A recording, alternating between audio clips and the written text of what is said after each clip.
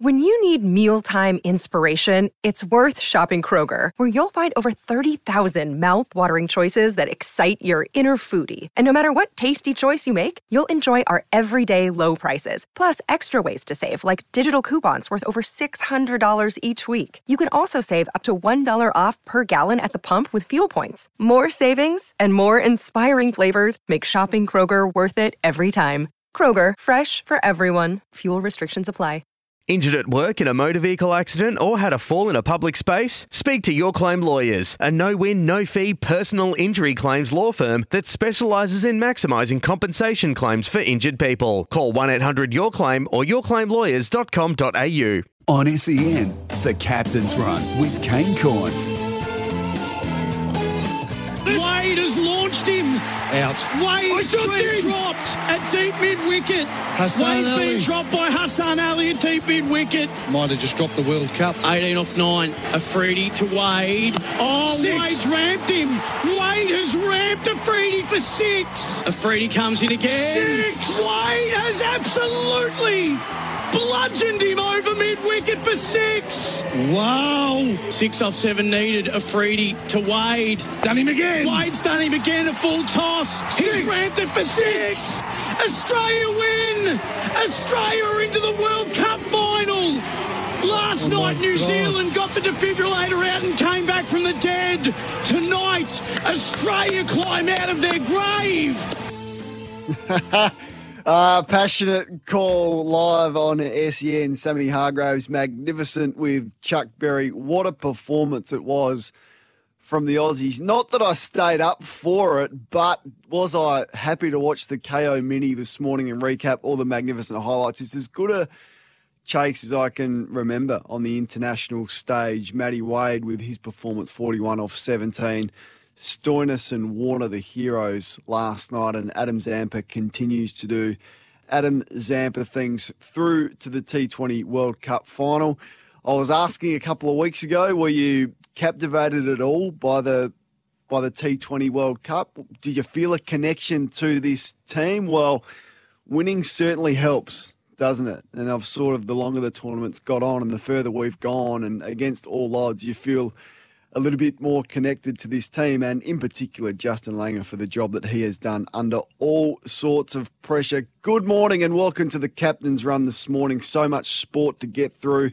Looking forward to discussing that T20 semi-final with you. We're going to speak some American sport as we often do. Bryce McGain is going to chat to us on all things cricket as we lead up to the Ashes as well, and the pressure for spots is on, particularly in that top 6 of the Test side. Miles Fitzner will give us his best bets of the weekend. The quiz is back. It's been huge, the quiz. It's gone off the last couple of weeks.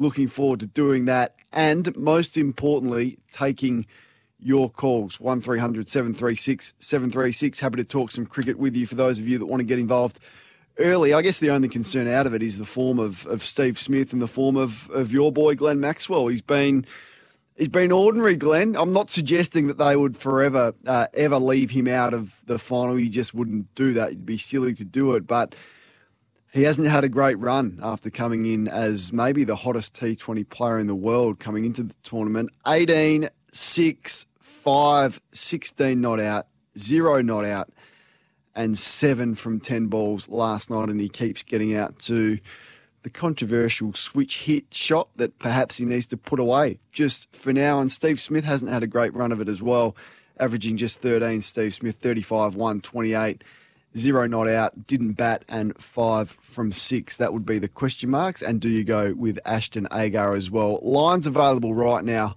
1300 736 736.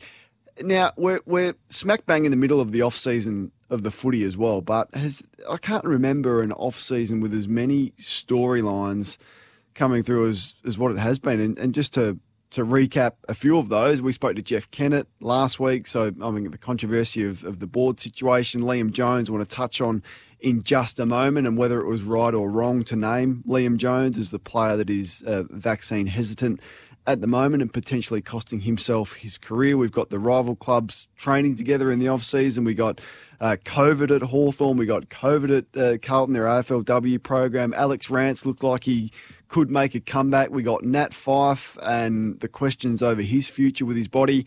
And the ridiculous story about skin folds being banned at the draft camp. I can't believe anyone would support that decision. So we'll get to and touch on as many of those footy stories as you'd like to. Of course, the show is always dictated by you, so you can take it in any direction you would like. You can call us or you can send us a temper text, 0433 98 11 16. Temper, a mattress like no other. So let's go to it. Sam's in Mill Park. He wants to speak about the cricket last night. Sammy, welcome. Yeah, good morning. How are we? I'm great. Did you stay up for it last night? Yeah, watched the whole thing, even endured the great Pakistan batting. But it's moments. And moments, I mean, when Zampa's bowling the way he's bowling, he's probably now one of the best spin bowlers in the world. But, I mean, there are a spread of them right across the board. But I'm happy to have him in my team now, and I rate him very, very highly. And it's taken a while, but he's now a proven A-grader in his craft. But the batting, they never let it slip. They're more than about 8 or 9 required per over, which is what I was watching in the chase down. And the beauty about the win is that I was always been an advocate because I was an old cricketer, coach and whatever, that eventually all batsmen, all cricket team members should be able to bat and bowl down to 11. And if it wasn't for the depth in our batting and Wadey coming in where he's come in with Stoinis, because Stoinis was playing the cautious end, and therefore we still managed to get the win with 5 wickets down, which in past years and games we would have lost games. So I'm totally an advocate of making more depth to our batsmen or getting our bowlers to learn the art of batting, and same with the bowlers. The batters know how to also bowl because it comes down to moments, and the moments by the end of the day, the way that Wadey brought it home will become one of the most captivating and memorable occasions. Because I mean, really, Pakistan was the standout performer up until this case. Yeah, they're undefeated, Sammy. Good on you. Thanks for kicking us off. I 100% agree with you with the depth. I mean, we hadn't really needed it to this point in the tournament, but it still had Cummins and Stark to come in. And just to hear Matthew Wade speak, we might have a listen back with Gary and Tim this morning about the tactics of it and,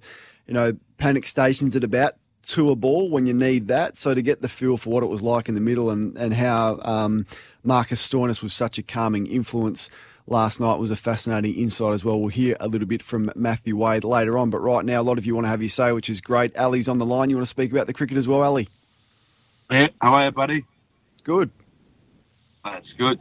Yeah, look, I stayed up to watch the game, and it was the bowling attack. Obviously, we've got a really strong bowling attack, but it was quite surprising to see how we utilised Stark, just giving him the first over. You know, we've seen there was a lot of spin coming in with that white ball, and seen Shahid Afridi with the same spin coming in, but you know, we bowled Stark the 1 over, and then we didn't bring him back till like the 8th or 9th or 10th over, and he obviously led the wickets for us. But I just feel that, you know, with that wind, you know, we want to give Stark 2-3 overs at the start to be able to give him that momentum and the confidence with that swing ball. I just didn't feel that we maximised on our bowling attack and how we set that lineup. We threw Maxwell in here and there, and we threw Zampa in, and we went back to Cummins, went back to Maxwell. It was just all over the place, and I think Shane Watson also agreed.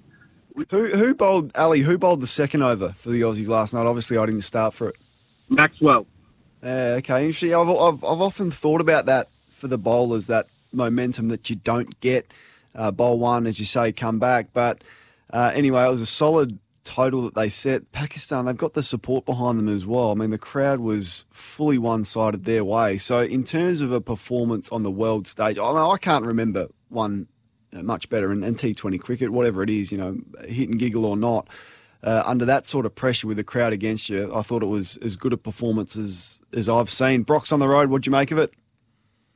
Hey, Kano. I'm a bit like you were saying the other week, mate. You know, you wake up, don't get up and watch it. You wake up and you say that you won, and you're like, yeah, it's good that we've won. But I think if we had a loss last night and everyone woke up to that, we wouldn't have cared too much either. I think most cricket fans are more worried about the Ashes coming up. I know I'm checking the scores and seeing how Harris and Khawaja and all these probables are going, and I'm a bit more interested in that at the moment than the T20, if I'm being honest. I think, it's just only because, as you said, only because we won last night that there's a little bit of excitement about it. But I don't think there'll be too many people getting up at 1 a.m. on Monday to watch it. We'll ask the question. 0433 98 11 16. Will you get up to what? It's in an ordinary spot. I did see a tweet saying with the time difference in New Zealand and in Australia, why don't they bring it forward a couple of hours to make it in a much better time slot for the two nations that are playing? Now, that makes a lot of sense for us, and we would absolutely support that. I'm not sure what it means for programming, but pretty easy to flick it forward a couple of hours, you would think. I think that's unlikely to happen. I wish it would. But, yeah, will you stay up and watch it? Let us know your thoughts. 3 consecutive sixes should be regarded as a batting hat-trick, says Bob. Yeah, what's harder? 3 wickets or 3 6? Probably 3 wickets in a row is harder, but especially to finish the innings like that as well, Bob. You don't see much better batting performance and power hitting than what Matthew Wade delivered last night. Phil's in Sunbury. What do you make of the cricket, Phil? Yes, Kane, I draw your attention to your comments a couple of weeks ago on a Friday, and I totally agreed with you then about who gives a stuff about the World Cup. So I'm wondering why you were not just going past it today and forgetting about it and looking forward to the real cricket. But I will say one thing, Matthew Wade is the most underrated cricketer in Australia at the moment, and he should be in the Test side. Well, we're speaking about it because it's an international World Cup final, and as I referenced those comments, and a lot of you are the same. You text through, if we had have lost this morning, would you be up in arms? Probably not. Probably just move on with your day, and probably can't even remember the last 4 World Cup winners at T20 level, as we have discussed. But when you put in a performance like that, it needs to be noted, I reckon, and particularly for a couple of reasons. I think the pressure that Warner and Finch were under, and Finch got a first ball duck, so that didn't help, but certainly Dave Warner's his ability to bounce back throughout this tournament under the pressure that he's been under is significant. And the coach. I mean, the coach has been under the pump. An article every second day leaks from inside the camp. His coaching style has been questioned. His future of the coach has been questioned as well. If he can deliver the first T20 World Cup with our performances leading in and how bad they were in this format, it's a massive achievement. And he's hardly put a foot wrong. Publicly, Justin Langer, he's put his hand up to do the media. He's backed in David Warner. He's backed in his group. He's taken a bit more of a hands-off approach. And that's the story for me, is his coaching performance. And you're not hearing any stories about Justin Langer being under pressure at the moment. Winning solves a lot of problems. So that's why it's really topical for me this morning on the back of that performance against all the odds last night. Billy's on the line. You want to speak about Nat Fyfe, Bill? Yeah, just before I do, Kane, you're spot on about Cummings and Stark still to come in. I think they would have finished it anyway. But how ironic, 5-6 days ago, everyone was saying drop Wade, drop Warner, and actually Warner gave us a start and Wade finished it off for us. So it was quite ironic. And I agree, they should change the time slot considering it's Australia versus New Zealand. Just with Nat Fyfe, should the football world be really concerned about his injury now, because he's sort of leading towards the same path as Michael Hurley? I'd be really concerned. And it's not often you hear a player come out and speak publicly about how concerned they are about themselves. I mean, to hear what he's been through, and I think to use not exactly his words, but his shoulder's almost like mush, and then he's had the infection, and he says that he hasn't run for 4 months. He's now 30 years of age. He's hardly played a full season in the last 6 years, and he's banged up. So they're going to have to take a really cautious approach with him. Perhaps he's not ready and prepared for round 1 of the season, and it's more a long-term view. The thing that Justin Longmuir has done well with him is they've been less reliant on Nat Fyfe. It hasn't been like a Dangerfield Geelong situation where if he's available, he's midfield. With Fyfe, if he hasn't been there, they've been okay. They've gone youth and they've rejuvenated that midfield. So he's done that well. But yeah, I'd be really concerned at his age with the injury history that he's had, and to see how he's faring right now before an all-important pre-season. Not great at all. We'll speak about and touch on some of those big footy issues throughout the morning and get your thoughts on that as well. Dave wants to speak about the cricket as well. You reckon New Zealand are under the pump, Dave? Yeah, well, last night's win, New Zealand going to think 177 isn't enough. And the thing about Australia's lineup, you got to look individually one of those players. Yeah, Maxwell and Finch aren't firing. But if they fire with Warner and Wade, 300 ain't going to be safe. Well, but that's the thing. Like, it has been enough. Like 177.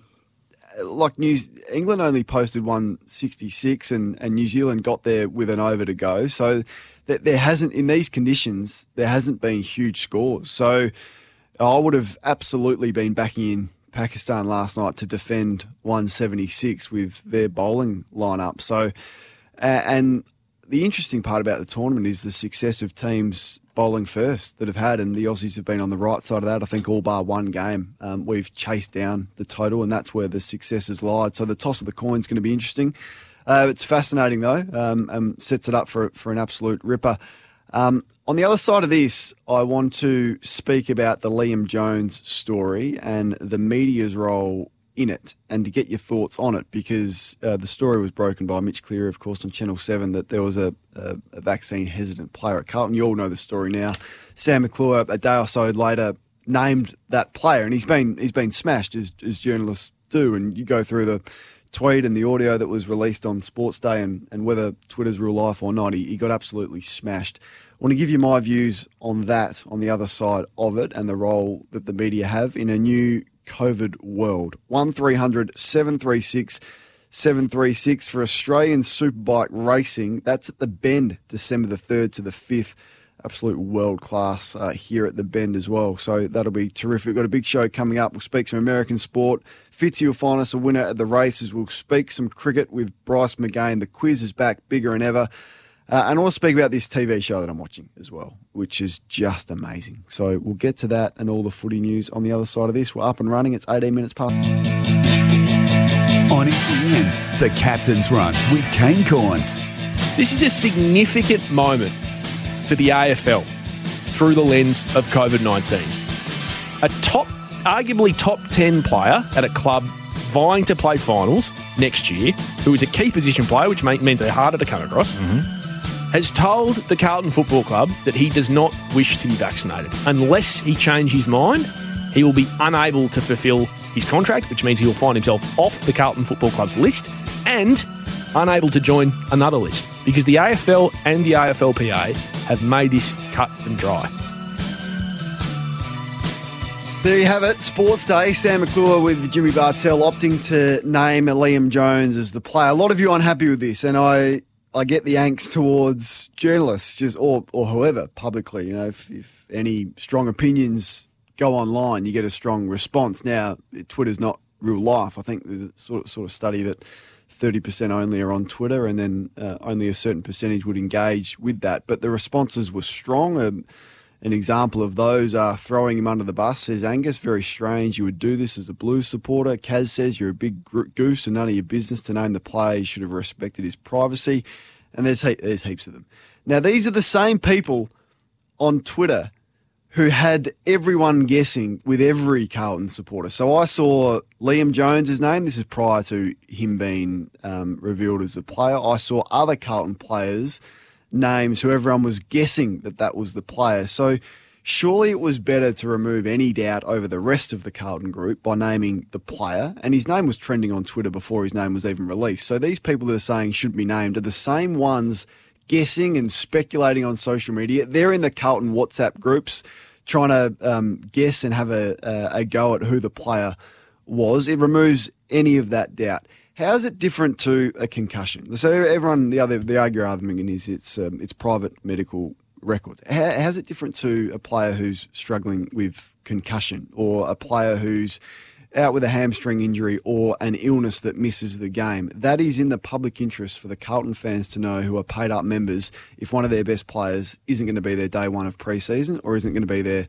for round one. Absolutely, it is in the public interest. And the more that we are, I guess, mature about this, and we saw how excellently Hawthorn handled it with Finn Maginness. There was no guessing over who had tested positive for Hawthorn. It's been going for nearly 2 years. Who cares if anyone's got COVID? If Finn Maginness has got COVID, said Hawthorn. He did everything right. These are the players that are isolating. Bang, we move on. It's going to happen weekly, you would think, this year. So I thought their maturity with it, and this is where I think the AFL Players Association needs to step up as well. They're not happy with players being revealed to the public. Well, it is in the public interest. If you cannot play and if you are going to be removed from a list, absolutely that player will be named, and I've got no issue with it, despite all of those people that are probably hypocritical having a crack trying to reveal and guess who Liam Jones was, having a go at Sam McClure. This is no different to a concussion injury or a concussion issue medically, and of course that is going to be named. And if I knew the player, I'd name them. But it's not my go to be breaking stories or anything like that. It's not really what I'm into. But I had no issue, and I thought the criticism directed to Sam was unfair. Anyway, you can agree or disagree, as I'm sure you will, and I'll always give you your platform to have your say. Steve is on the line. You disagree, Steve. Why? I do, Cornsey.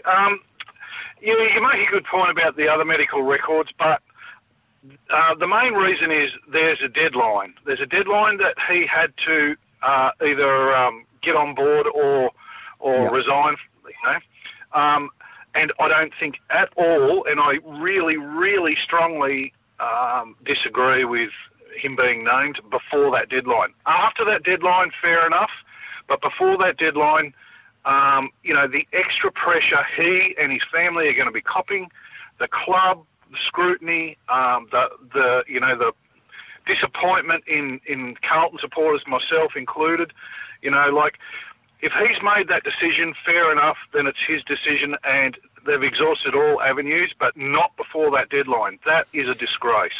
But then everyone's guessing anyway. So the story is revealed. Then 40 Carlton players are lumped into the same bracket. And you saw, I don't know if you're on social media or not, Steve, but you saw everyone having a guess. It's this player. No, it's this player. I saw 6 names. I had 5 people text me asking me who the Carlton player was. Everyone's on their WhatsApp groups having a crack, and I guess it puts the broad brush over all the Carlton players. So once the name is, and he may turn around and go and get vaccinated, then who cares? Good luck to him, and no one's going to have an issue with that, and he's right to go. So before that deadline, he still has time to do that. But it's a significant story. I think so anyway. That the player could lose their career by this, and as I said, I don't have an issue with that happening. I think it's solved a few problems that we actually now know who the player is, and it's useful for his teammates who are perhaps in a really difficult spot when some were considering that it was them and it wasn't. Steve's in Lilydale. Do you agree with Sam McClure naming Liam Jones, Steve?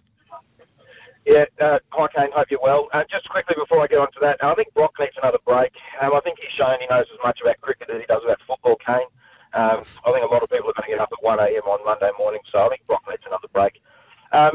Just about Sam McClure, I rang into Michelangelo Rucci yesterday as well because I'm confused about this as well. Maybe you could help me. I don't have a problem with Sam McClure naming the player. I was happy to know, and that's fine. But my issue is with what seems like media hypocrisy over when Mark Robinson was sick. Mark Robinson was sick for about 4 months and had time off for a medical issue.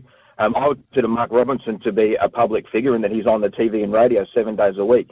And yet, on Jared's show, on AFL 360, Jared said, well, look, it's not for me to talk about Robbo's illness. I remember you were asked about it on the captain's run, and you said, well, it's not for me. So I wonder... Hey, Steve, just stick around. We've got the 9:30 news headlines. An interesting point. I'll go back to you after the 9:30 news headlines with Adam Pont. Back to Steve. On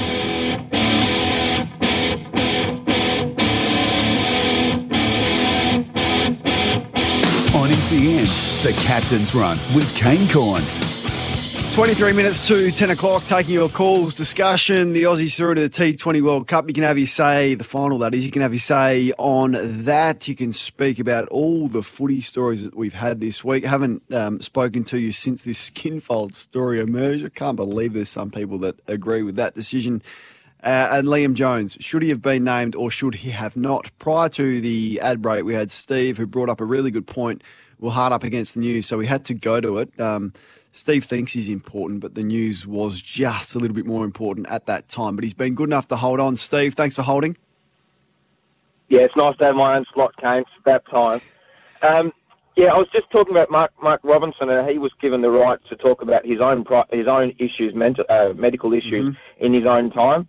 He was given 4 months, and there was plenty of speculation online. There was plenty of talk. Even people rang into the radio station. I remember you saying on the captain's run, well, it's a medical issue, and we'll let Robbo talk about it. So I'm just wondering why. I mean, Robbo was the one who broke the Alex Fasolo mental health depression story when the club didn't want him to. I'm just wondering what the difference is, why there's this journalistic veil of secrecy against on one of their own, yet that rule is thrown out of the window completely when it comes to an AFL player. Well, I think it's a good point. I do, and in the ad break you raised it, and I thought about it. I guess it comes down to if Liam Jones, through a personal choice, so Robbo's issue was unexpected, out of the blue, through a personal choice, is going to hurt his football team, who have paid up members, who have paid to be a member of the Carlton Football Club, and he's not going to be there, and one of your best players isn't going to be there for round one. I think it's in the public interest of the Carlton supporters who have paid up as members of their footy club. Whereas Robbo, who's Robbo accountable to, really? Who suffers if Robbo isn't there on AFL 360? Someone else fills in and we move on. But it's not. It's not cut and dry. Like I'm just sort of thinking out loud here, Steve. I think it's a reasonable point that you make, and I'm not vehemently disagreeing with you at all.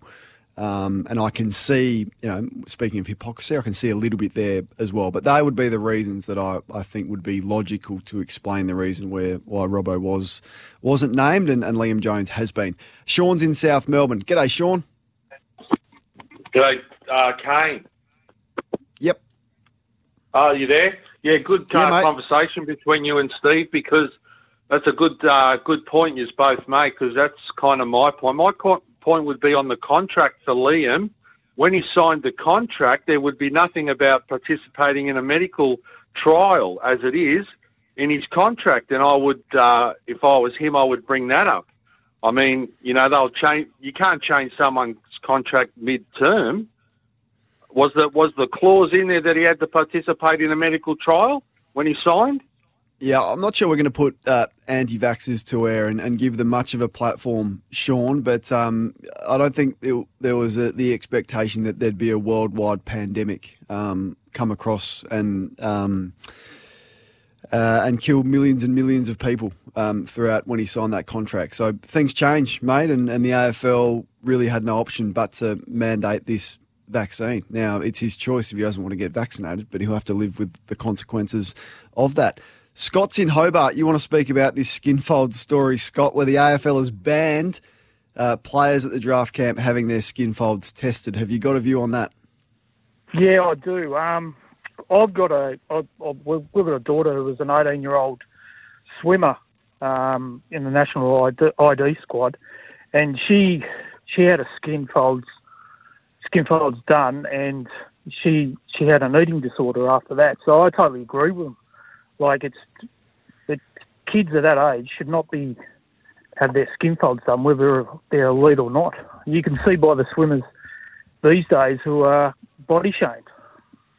I understand that, Scott, but a month later they're going to have their skin folds done anyway at an AFL club. So it would be about identifying those predispositions, I guess, if that's the right word, supporting the players around that. The results are never made public, giving them as much privacy as possible. But there's a raft of tests that these athletes are put through. Why is skin folds, why is that out? But you can still measure them for weight. You can still measure them for height. You can still measure them for speed. I mean, I had as much anxiety about my speed as I did about my skin folds heading into the draft camp. So to be a professional athlete, you have to cope with the pressures that come with preparing yourself as that. Now, I'm so sorry that your daughter went through that and the issues that a lot of athletes have and a lot of wider society has. But if you sign up to be a professional athlete, there's some things that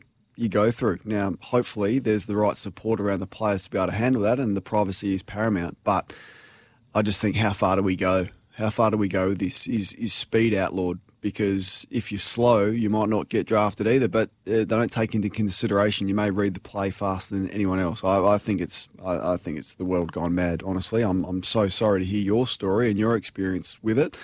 But across the board, this is I think it's a ridiculous story. 0427 0433 98 11 16 if you want to have your say on that, or you can join in the conversation. Speaking of the cricket, last night David Warner hit a double bouncer into the grandstand. Now, Gautam Gambhir is he's an Indian legend. He's a politician over there. He's got 12 million Twitter followers, and he went to Twitter to absolutely condemn David Warner for his sportsmanship to hit a double bouncer into the stand.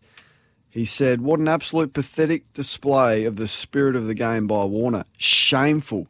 Let's have a listen to this ball from Hafiz and David Warner dispatching it. Hello. Oh, he's hit it for 6. That's incredible strength. Wait a minute. There you go. There's Mark. I miss Mark. He's a terrific commentator, isn't he, Mark Nicholas? But if you bowl that sort of rubbish, you deserve to be dispatched into the crowd. Now, to call it a shameful display of sportsmanship is taking sandpaper out in the ground and tampering with the ball. It's not hitting a hot pie with sauce into the grandstand that bounced on the pitch. No issue, David Warner. And Gautam Gambhir is completely off the mark. Unbelievably, nearly 20,000 people liked his tweet. Of course, I said he's got a huge following, but couldn't believe the controversy that's ensured off that horrible ball last night. Let's go to the phones. We got Jesse there. I think we do. Yes, we do. Yep, Jesse, welcome. What do you want to speak about, mate? First and foremost, just wanted to say the Dave Warner incident, what a joke. I mean, that's all a part of cricket, right? Seriously. And the second point was about the skin folding. I definitely understand the history around it and your point, but really, I guess what I wanted to say was it's a performance-based sport, right? And the science behind skin folding and body fat percentage, we all understand that, you know, people have higher body fat percentages than others, but really when it comes down to fitness and running around the football field, it may not be relevant at all. So that's my only point, that I just don't really see the relevance of why it's tested as to how it relates to you being out in the field. What it does, Jesse, and I'm strong on this, it's an indication of your discipline, right? So if you are a high skin fold player, now the relevance to your performance, I can understand that, albeit I'd still say if you're carrying more fat, then it's harder to get around the ground and it's going to be detrimental to your performance. But what it is for me is an indication of your discipline. And it is an early red flag, or it is something that can be identified by a club. And I don't think high skin folds would ever deter a club from not drafting someone. But what it might do is to make sure that there's a diet plan in place from the minute that they got there to watch how they're spending their time away from the footy club. It's about your discipline. Now, there's a whole heap of tests that they do at the draft camp that I think are irrelevant. I mean, they test your reaction time. I mean, what you're running vertical jump off. I mean, is a high running vertical jump a reflection of the success that you're going to have at AFL level? It's an indication of your athleticism. Is it relevant to football? The old beep test that they did, not really relevant to the way that footy is played these days. It's more about repeat efforts and speed. There's a whole heap of things that they do at the draft camp, millions of tests that are irrelevant. So why are they getting rid of this one when I think it's a sign of your discipline? Happy to debate that with you if you would like. Thank you for your call, Jesse. Appreciate it. Let's go to our NFL expert, ESPN host, Laurie Horace. She joins us regularly. Laurie, thanks so much for your time. Well, always great to join you. I've got to say I'm a little nervous and feeling a little edgy after you used the word beep test with the previous call. That's bringing back all sorts of awful memories from high school. It's the worst. And that's when I was physically fit. I'd hate to think I register these days. Hey, mate, another week, another heap of storylines from the NFL. Let's start with OBJ. What's happened? Where's he signed? Well, it seems like it came down to the Green Bay Packers, who had been linked for a while, and the always in on every high-priced free agent, or not high-priced in this situation, but certainly highly named free agent, the LA Rams, and that's where he's landed. He's headed to Los Angeles. I actually thought there was a fantastic fit in Los Angeles with the Chargers, given some of the speed they could use at wide receiver to kind of elevate and really open up the passing game with Justin Herbert, Keenan Allen, and Mike Williams. But he's gone to the other LA team, their neighbours, in the Rams, who are in a stacked team already. They have superstar names galore. We know what's happened with bringing in Matthew Stafford, and he's thrown himself immediately into the MVP conversation with his play. Aaron Donald is every year the Defensive Player of the Year frontrunner, and will have his name in the mix again. They acquired Jalen Ramsey in recent seasons, who's the best defensive back in the game. They traded for Von Miller a week ago from the Denver Broncos for a second and a third round pick. And they've added Odell Beckham now to a wide receiver core that already boasts Robert Woods, the breakout receiver, well, not breakout receiver of the year, but the elevated elite receiver of the year in Cooper Kupp, who may be the best wide receiver in the game today in terms of his production so far this season. So you throw Odell into that mix, not to mention a promising young receiver in Van Jefferson, who may very well take a few fewer snaps and get a few fewer targets now that Odell's in town. But they're all in. That's the only way you can phrase it. You can see that phrase on social media everywhere talking about the Rams. They saw an opportunity because of Odell's decline in production in recent years and his health, and because he's got plenty of money that he's made in an unproductive time, shall we say, with Cleveland. They were able to get him. The figures will come out, but a very, very, very tidy contract there. Very handleable, very manageable for the Rams front office to get that under the cap, and they only had a few million in cap space left for the season. So this is I'd say you can't really say it's a warning shot to the rest of the NFC, because the Rams were talented enough coming into this season. When they acquired Stafford, they already fired another warning shot with Von Miller. This is just a reminder to everybody else in the league that the NFL has changed. This is not the never trade. Free agency is a scary, almost a four-letter word to some teams in the way that, the risk that you take going in there.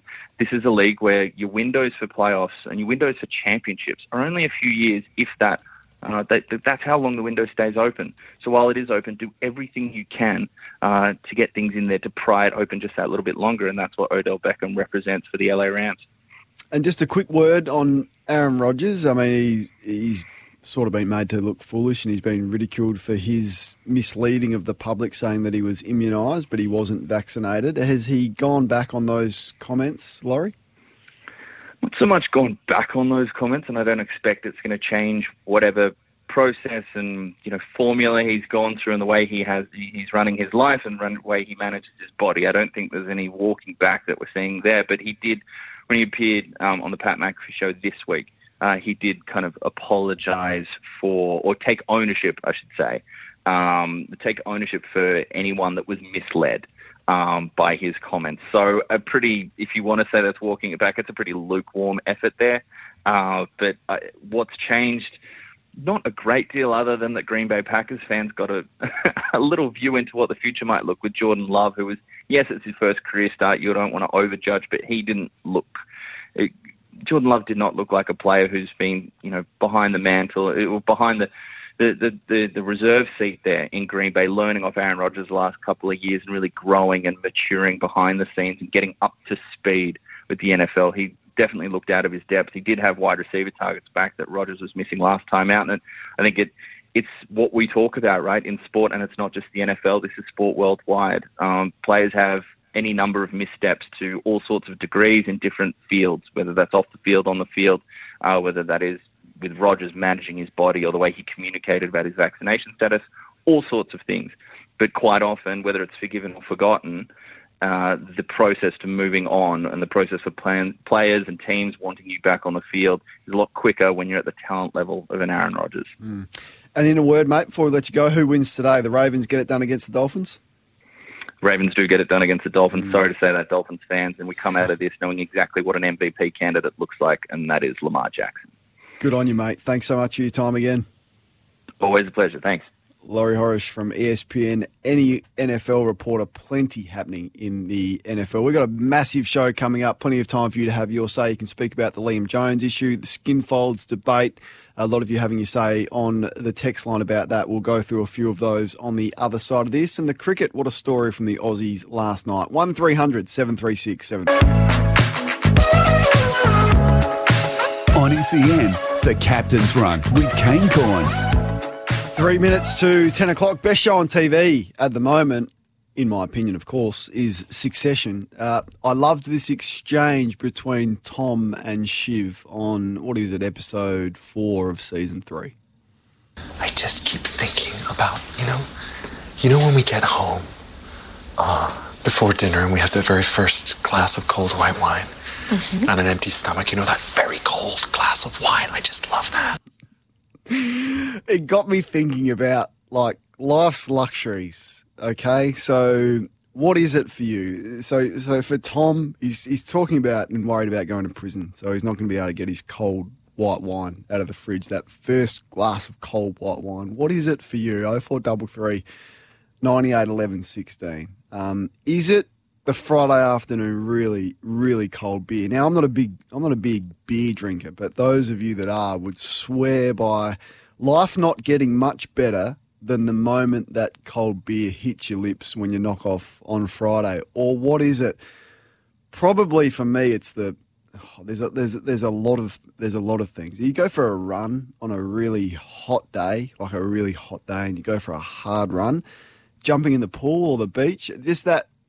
The first moment the water hits you. I mean, we talk sport, but we also talk all sorts of things. And is Succession the best show on TV last night? I would love your thoughts on that, or is that certainly not just me because it's very popular, but let us know if you are into it as much as what I am into it. Life's luxuries, 0433 90 11 16. You can take your text on that for Temper, a mattress like no other. Plenty of sport to get through in the next couple of hours. Busy first hour. Thank you to all of you who got involved and joined in the conversation.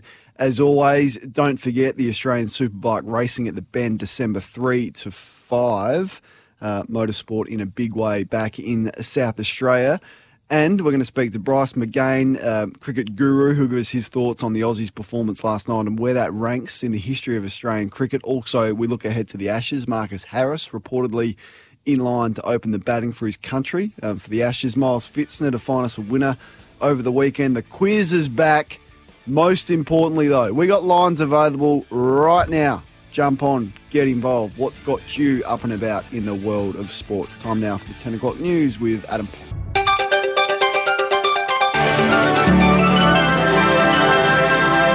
Rain becoming windy, 14 the top today. Showers and 15 tomorrow. Showers increasing windy, 15 on Sunday. Showers 15 Monday, a possible shower 16 Tuesday, then a possible shower again and 20 on Wednesday. Right now it's 11 degrees and every ball of this summer's Ashes series is live right here on your home of sport, SEN. On SEN, the Captain's Run with Kane Corns. Yeah, and look, it's an interesting one because if they did win this tournament, I actually rate it in terms of coaching achievements ahead of winning the Ashes at home. Now, the Ashes is far more important to all of us. We all get that. But in terms of degree of difficulty, winning a World Cup offshore in Dubai, that's actually a harder achievement. The great Crash Craddock, speaking with Jared on Monday, says that winning this T20 World Cup is a harder achievement than winning the Ashes at home. Well, that was before their stunning performance and run chase last night to send them through to the T20 World Cup final against New Zealand on Monday morning. To tell us all about it is one of our SEN cricket experts. You can catch all the action with KO Minis. Bryce McGain joins us. Bryce, thanks so much for your time. Good morning, Kane. Long-time listener and first-time interviewer with you. Well, it's great to have you on board, mate. We are absolutely thrilled to have you on board. To get your insights, how good was it last night? I'm trying to put it into perspective of where this ranks in terms of some of Australia's international performances. I didn't hear Crash's thing before you put it up then. Look, I think that's a really good point. It is so difficult, and just with the conditions and all the teams, and maybe they were a long way ahead of where Australia was as well. So to actually go ahead and now win this World Cup would be something quite remarkable. The Australian T20 team really hasn't found its mojo ever, is probably the best way to put it, because I guess we haven't quite nailed it at the international level. We've got plenty of players who have a lot of experience around the world, IPL, of course, and in Big Bash, and we often tend to just pick the best run scorers and throw them in a team, and the best players will do the job. But what we're finding is that the role,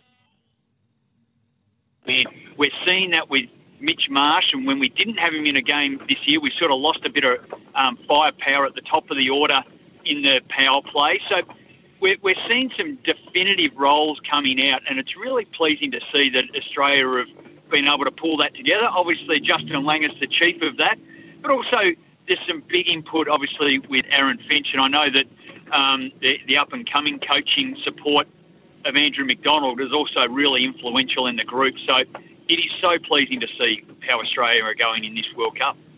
Now, Bryce, you stayed up and watched it. How are you feeling at the innings break? Do you think we had any possibility of chasing that score down? Because across the tournament, it hasn't been a high-scoring tournament in those conditions. No, the advantage, though, Kane, that we had was batting second. And just hearing Matthew Wade after the game just mentioning, there's a bit of dew that came in. And what that means is the ball just sort of skids on a bit. It doesn't hold up quite as much in the wicket. And that's just got to do with the evening conditions there. So that was a positive for us. But, look, I've got to be honest with you, I was a bit toey. And then a couple of big sixes in the last over was a bit concerning as well. So I thought that anything over 170, 175 is going to be a big stretch. And it'll take something special to chase it down. And that's what we got. That's what we absolutely got, because Matthew Wade's final 33 came off just 8 balls. Now, he hasn't been required to do too much with the bat this tournament. I must admit, he's been really solid behind the stumps. A couple of his catches off Adam Zampa throughout the tournament have been sharp and elite, but he turned back the clock. Yeah, he did. Look, he's always had that sort of firepower. And look, going back, this is a lot of years now. When I played with him in Victoria, he was our keeper there. We played in the Shield final, and we were in enormous trouble against Queensland. And we ended up winning the game, but it was on the back of this first innings batting performance by he and John Hastings. And he was just so gritty, determined, but under enormous pressure, when the stakes are at their highest, he performs his best.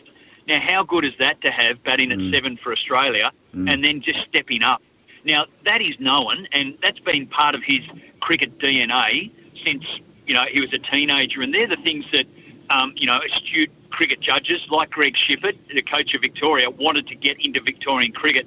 Now, Wadey's gone back to Tasmania. He's an honorary Victorian and won a number of Shield titles with Victoria and, of course, played test matches for Australia. But I don't think it's doing any harm. If we look at the test matches, I don't think it's doing this performance and his ability to do that regularly. It's not doing any harm for him to get back in that test lineup too, and maybe bat in the right position. Of course, we cooked him when he was forced to open the batting. So hopefully this springs to more opportunities for him down the track.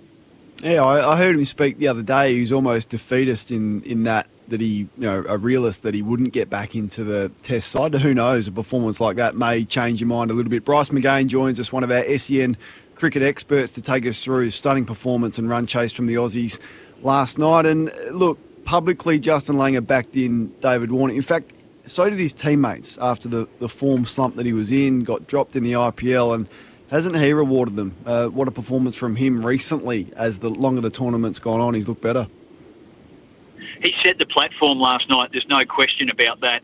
While we were losing wickets around, he was still there and was bold enough to keep attacking, and he certainly did that. I did, hitting the double bounce 6. That's a dreadful ball that deserves to be put in the top tier, and that's what he did. Forget about Ganguly's comments about it. That's not spirit of cricket. You get served that up. Everyone has the right to launch that one out 100%. Of the park, so I'm glad he did. I think also he's another one. He is just a performer, isn't he? Isn't he a big-time performer? And I guess they're the things that his teammates trust with. And it seems like a really good dynamic. We don't get to see inside the Australian team enough, for me. We got a little vision of it, of course, with what was happening with that movie they did, the documentary. The test, yeah. Yeah, but we've never really got in behind or really understand the dynamic of that. And it's terrific to see that, maybe we're getting a touch of that now. The support, all players play better when they're supported, not when they're out on a limb and fighting for survival. And it's terrific that they've been able to do that. And he's performing really well. He's a seasoned campaigner, and Aaron Finch will come good too. He's just playing his role, and the trust around the team for that as well would be, hey, it's okay, it'll come good, and I think the same would be for Glenn Maxwell as well. I don't suspect any changes, Kane, coming up for the final. I reckon they'll go in with the same formula, but they can also mix and match a little bit as well with who are the matchups. And one of the things we saw last night, if I can quickly add it, is Mitchell Starc. Now, I know he would generally bowl when the ball's swinging, and he did bowl the first over, but they knew that Pakistan's difficulty and where they really go hard is at the end of the innings. So we needed Starc to then bowl at the end, and he did a really good job. Yeah, he got hit for a couple of sixes in the end, but he did a sensational job in playing a different role, but a role that his team needed. Australia looked to have playing all the right cards at the right time, and it's terrific to see at the pointy end of such an important tournament. Yeah, technically they were terrific. Had we lost, though, Bryce, we would be... a lot of people with the social media age would be highly critical of Glenn Maxwell for getting out the way that he did. Again, he averages 8 for the tournament, 18, 6, 5, 16, not out, 0 not out, and 7 last night from 10 balls. How concerned should we be? Obviously, his position isn't in jeopardy, but does he need a talking to, and does he need to put that shot away or not? It's the way he's played since the first time he turned up in the nets. I keep going back to Victoria, but he turned up in the nets there and everyone was pulling their hair out. What are you doing, Maxie? Now he's doing it on the world stage in IPL and one of the leading T20 players around the world. Look, I think a couple of the not outs were just how it is. The game wraps up and he's at the other end. So, look, there's something special in Glenn Maxwell, and we see it in the field, what he brings in that respect.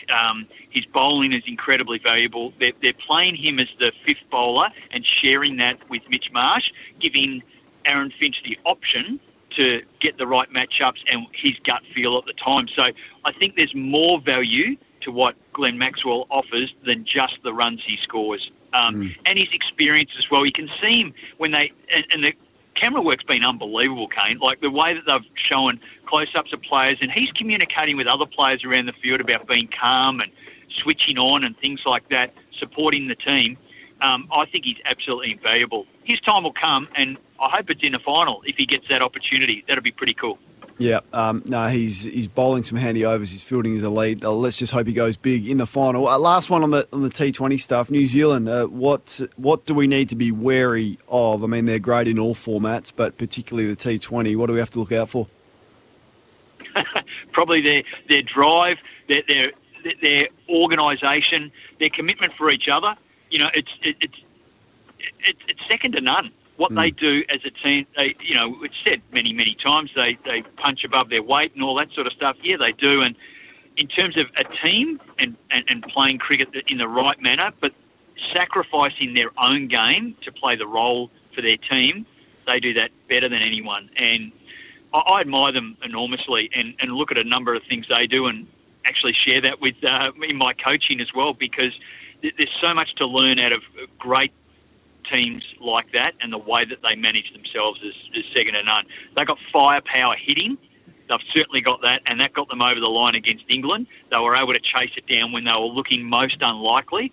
They've got firepower hitting and really smart, clever bowling as well. We're going to have our work cut out. It's going to be a ripping final. It's so exciting, and terrific that Australia have got through. And I think it's fitting that New Zealand are through as well. And and don't we enjoy sometimes that England get knocked off in a semi as well?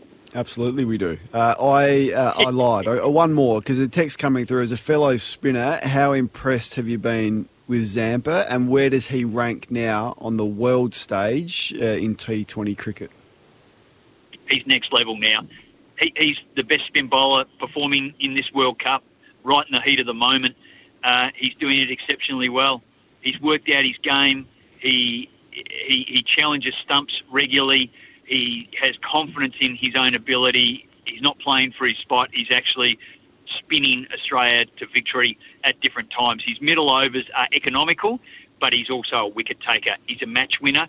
It's so pleasing to see him evolve in that manner. I think, honestly, it's probably been at the detriment of how he needs to play, and spinners need to have an adaptable game plan, and I think it might might have cost him in terms of red ball bowling. It is different strategies you need to bowl. So he isn't in line for test at this stage. But in terms of his white ball and T20 in the heat of the moment, he's second to none. He's right up there with the very, very best in the world, and credit to him. He's a hard worker, and I love he's a bit quirky too. All us spinners are a bit. So it's nice that he's able to be himself, and I think that's where he's benefiting as well. He's not tried to turn into a certain person. He can be himself, and the team embrace that. I think it's a really successful formula, and credit to him. Yeah, it's a great story. A couple on the Ashes before we let you go. It appears Marcus Harris is the man to open with David Warner. Do you support that, or would you have gone with Usman? Yeah, Usman batting at 4 now for Queensland probably rules him out. And I say that, in recent history, there's two players, and I mentioned Matthew Wade, but Aaron Finch was another one where we push these players who bat at 4 and 5 and we go, oh no, they're a good player, let's get them to open the batting. Now, of course, they all say, yeah, I'll go and do that. I want to play Test cricket, and I want to play for my country, and I want to represent it and be proud to do that. But you can't bat them out of position. I know Usman has opened before, but he's settled into number 4 for a little while now. And I think it'd be a big ask, and it'd be the wrong thing to do to throw him out of position now. So I think it is Harris. I was really impressed with Joe Burns. I know we've been there a little bit, but in the early Shield games and in my role as commentating those, I was really impressed with what he did up at Townsville on a really green wicket. He made 79, but it was bigger than just the number he scored. It was really hard swinging conditions, and he batted really well. So he's in the picture as well. But I think Harris is the incumbent, and look, I think he deserves it. Had a little slip up on a lively MCG wicket, which is exciting for Boxing Day. Just keep that in the back of your mind as well. The wicket's a belter there. It's moving. There's seam. There's pace. There's bounce. It's good for batting. He missed out a couple of times there just on the weekend, but he'll get another chance against New South Wales in a week's time. Before we let you go, can the Aussies win it all on Monday morning? Let's dream big. I reckon we can. It's such an exciting time, and for a lot of these players who were probably a little unsure of what the future might hold in T20 or even Australian cricket, they've just brought it together. It's so pleasing to see. I reckon we're in with a real chance. It's a flip of a coin, really. The talent in both lineups. New Zealand probably don't have the household names quite like we do, but they're just as competitive. That they've gone through and performed exceptionally well. It's going to be a great final, but I really hope and believe as well on top of that Australia can win it. So it's exciting times. Good on you, Bryce. Thanks so much for your insights. Great to catch up, Kane. Part of the SEN cricket team, Bryce McGain, joining us. Of course, you can catch all that action on KO, T20 World Cup exclusive to Fox Cricket, available on KO. A little bit later on this hour, we're going to speak to Daniel McCarty. He's in New Zealand. He's be calling the game for SENZ. So we've got two calls happening. We've got the SEN call. We've also got the SENZ call happening as well. So the rivalry is on. Daniel's going to join us for the New Zealand side of things a little bit later on this hour. Don't forget to give back with Mick Happy Day. It's tomorrow. $2 from every Big Mac sold, including Mick Delivery, goes to helping seriously ill children and their families through RMHC. Mick Delivery available in select locations. Really special day tomorrow for Mick Happy Day. Get yourself a Big Mac and enjoy it. It's 19 minutes past 10. On the other side of this, we're going to open up the phone lines for your calls. Little window for you to have your say. 1300 736 736. We'll do that next. 24 minutes after 10 o'clock. We'd love for you to get involved. You can join in the conversation. Wherever you're listening to us this morning, no shortage of things to talk about. Heaps of footy news around the place as well. If you want your footy fix, we might touch on the biggest stories in the last 5 or so days just before 11 o'clock this morning. And also, I asked you about life's luxuries. So watching a show called Succession at the moment, and Tom, he's not my favourite character, Tom, but he had a really good scene where he describes the feeling of that really cold white wine at 5 o'clock in the afternoon as a real treat for him. I asked you, what's yours? Knock-off beer on a Friday, Arvo, with the boys talking absolute yammer. Life's luxury. What's talking yammer? I'm assuming that's just talking sort of junk. Definitely the first cold beer after work. Great feeling, says Mark. Now, our gurus here at SEN through the online team, just doing massive numbers, the online team as well. We're about to launch a competition. We've sort of touched on this before. I remember doing this topic with a number of you in recent years, but the best cult heroes in footy. So what our SEN digital team are asking for, we need 8 names. So the biggest 8 cult heroes in football, it's all for our great friends at Red Energy, and we are happy to take a call or two from you on that, or you can send us a text if that's easier for Temper, a mattress like no other, 0433 98 11 16. I want to know if there's any cult heroes left. So I get the cult heroes from the past. I get Wayne Wiedemann and Danny Southern and the like. Heaps of them in the 80s. Brian Taylor and Mark Jacko Jackson, those cult heroes. I understand. Is there any left? So out of these 8 that we're going to talk about, are there any currently playing? Because I reckon cult heroes are almost a thing of the past. So everyone's sort of blending into the team atmosphere. No one wants to be too outspoken. No one wants to make too many statements. Is Bailey Smith a cult hero? Brooksy's my guru producer. There is no one more mad a Bulldogs fan than Brooksy. Is he too good a player to be a cult hero? 0433 98 11 16. I think he's in the category, but I just wonder whether he's too. And I say that with all due respect to the other cult heroes of the past, but a lot of these cult heroes, they're not your star players. They're not they're not in your top 5 players. They're more role players, I reckon, the old cult heroes. But I wonder if Bailey Smith is the last of the modern day cult heroes. You can have your say on that, of course. That is all for Red Energy. Our digital team would like your thoughts on that. Brooksy reckons he is a cult hero, but in 2 to 3 years' time, he's going to be too big for cult hero status. All right, 0433 98 11 16. Here we go. We got them coming through. I ask, and you return the favour. Basilenka, that is Bailey Smith, says Longy, and Tip and Woody, current day cult heroes. Cult heroes in footy, Simon Goosey and Matty Main would have to be up there. I'm not sure. Cam Zurha, good one. Brucey Dool back in the day. A lot of love for Cam Zurha. I'll support that. Yeah, I reckon he is a cult hero, absolutely. But I think he has the talent to be one of the elite medium to small forwards in the game. Stevie J was a cult. I wonder if Stevie J was too good, though. I mean, I'm still not sure Stevie J gets the credit he deserves for how good a footballer he was.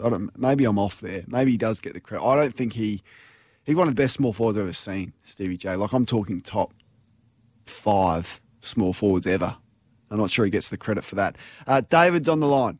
Our gurus online are looking for the best 8 cult heroes in footy history. David, you got one for us? Yeah, he's just tough as Max Rook. Yeah. What was his first name? He changed his name, didn't he? What was his... Yeah, Jared, wasn't it? Yeah, well, I reckon you're right. Max Rook, cult hero, tough, hard, physical, great team man, courageous, loved it. Sam Draper's a good one, cult hero potential. Max Gawn. See, I think Max Gawn's too good. Max Gawn's a top 10 player in the game. I think with cult heroes, you can't be that good, if you understand what I'm trying to say there. Charlie Dixon, Bailey Smith, can be a cult hero and a top player. Don't know. The Barometer from Brisbane. Why have I forgotten his name? You'll remind me in a second. Matt's on the road. Cult hero, Matt. There you go, Kane. I was going to say, as a Collingwood supporter, mate, I was going to say Alan Didak. I love that one. I'm Didak maybe in my top 10 favourite players of all time, and he could have been anything. I know he had an amazing career, Alan Didak, but I reckon if a few certain things had gone differently for him, he could have been, in Collingwood's, best ever. He probably ended up on, 220 odd games, premiership and all of that. Great career, but for his talent, he was amazing and one of the funniest men you've ever met. I like it, Matt. Alan Didak for cult hero. Oh, this has just gone off. The digital guys are going to have a lot of fun with this. Brody Myercheck, Stewie Dew at Hawthorn, Fevolution. Mason Cox, Tip and Woody, Cody Waitman, Bailey Smith absolutely can be a cult hero.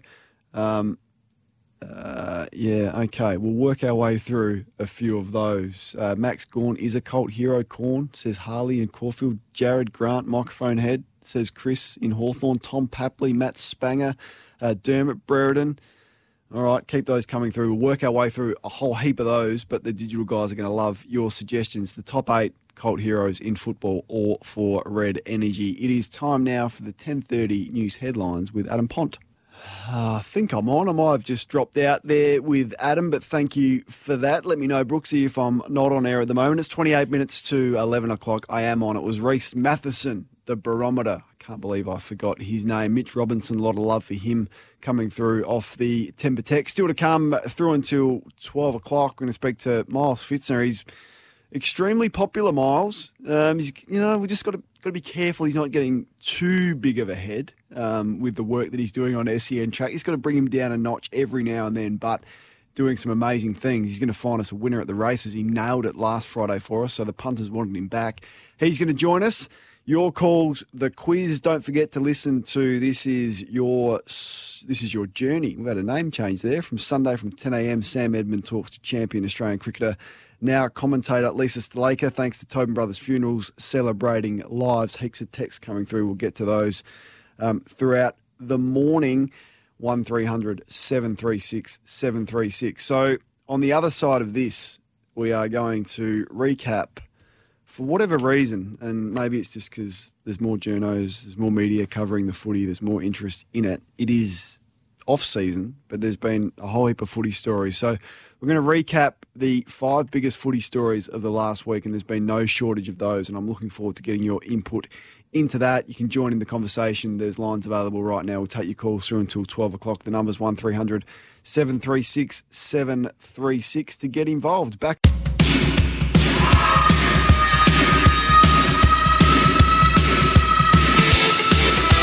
On SEN, the Captain's Run with Kane Corns. 21 minutes to 11 o'clock. Kane Corns in the chair for the Captain's Run. Sammy Edmund, I reckon's up next, filling in for Dwayne. Midday Madness at 12, taking your calls. And there are no shortage of things to talk about. The Aussies threw in a stunning performance in the T20 World Cup last night. Victory over Pakistan. Chased down 177 with 6 balls to spare and 5 wickets. In the sheds with Matthew Wade, the hero, 41 off 17, including 33 off 8 balls. His last 33 and 3 sixes in a row. Did you stay up for it? Did you get involved? Has it captivated you at all, the tournament, or is it still a bit of fun, a bit of muck around stuff? And will you get up for it on Monday morning? Let us know your thoughts on that. Liam Jones, was it right for Sam McClure on Sports Day to name the Carlton player? Always a divisive topic when things are a little bit sensitive. I got no issue with Sam naming Liam whatsoever. I thought that was well within his rights and well within the public interest. So let's go through a few of the footy stories around the place. It started earlier on in the week, and this story was first floated by Kao Toomey of afl.com.au when he said skin folds for potential draftees could be a thing of the past. Now, it now has been confirmed that draftees won't have their skin folds taken. Kinnear Beatson has been around footy longer than most as a guru recruiter at the Sydney Swans. He was interviewed on SEN during the week, and he gave us his thoughts on the skin fold ban. When you look at every athlete in the draft or every player, you've got to understand that everyone's an individual and that they're all coming from different backgrounds, so therefore their education that they've had regarding their diet and athletic performance varies significantly. Some that have been right through what we would call the structured program of state combines and state academies. They've had a lot of advice on diet, nutrition, hydration, etc. But then there's a lot of players in the draft who haven't had any access to that. So by using the skin fold measurements, it just gave us an extra tool to which to get an idea of their physical status, if you like, in terms of where they sat at the time. So that's from the experts. That's their view on it. A lot of them can't believe that this has happened. Now, others like Tom Rockcliffe, and there's been others that support this decision from the AFL to ban. I can't for the life of me believe it, and I wonder where this is going to end. I was the second slowest player at the draft camp, and I thought that was it. I was as flat as I've ever been in my sporting career after I ran 3.27 for a 20-metre sprint at my draft camp. I thought that was it. So do we ban speed testing? Because that can deter a club from drafting someone when you may end up being like Sam Mitchell, or you may be Jared Lyons, or you may be whoever, Scott Pendlebury, not that quick, but Brownlow medalists and Norm Smith medalists and premiership captains, because if it was just on that, they wouldn't have been drafted. Where does this ridiculousness end? No one is publicly releasing the skin fold results of potential draftees. A month later, they're going to be tested anyway. And it's absolutely, as Kinnear said, a sign of your discipline and your preparation. No one is not going to be drafted because they've got a high skin fold, but it is another indication of what you need to work on or the way that you live your life. Ridiculous story. Liam Jones is another big story, clearly the biggest story of the week. Vaccine hesitant. Don't know if he plans to get vaccinated. I'm assuming he doesn't because he's had since August to be available to get vaccinated and he hasn't yet. So I'm not sure what will change between now and the deadline that is looming over AFL players. Jack Riewoldt was on SEN Tasmania this morning, and he spoke about the Liam Jones situation.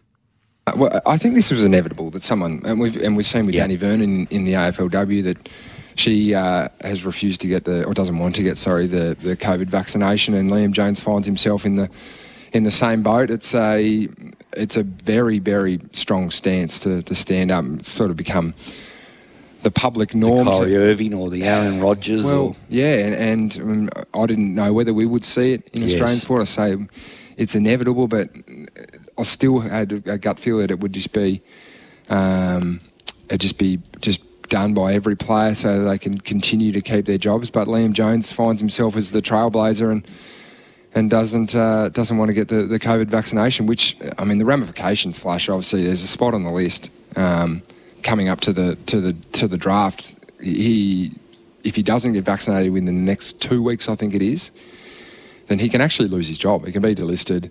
And that's something that Carlton have to really think about, because if he's so adamant that he's not going to get the vaccination, then he's not going to be allowed to play just due to the fact that not only the AFL laws are and rules guidelines are that you've got to be double vaccinated to play. It's the state government laws as well. So he's not going to be able to travel.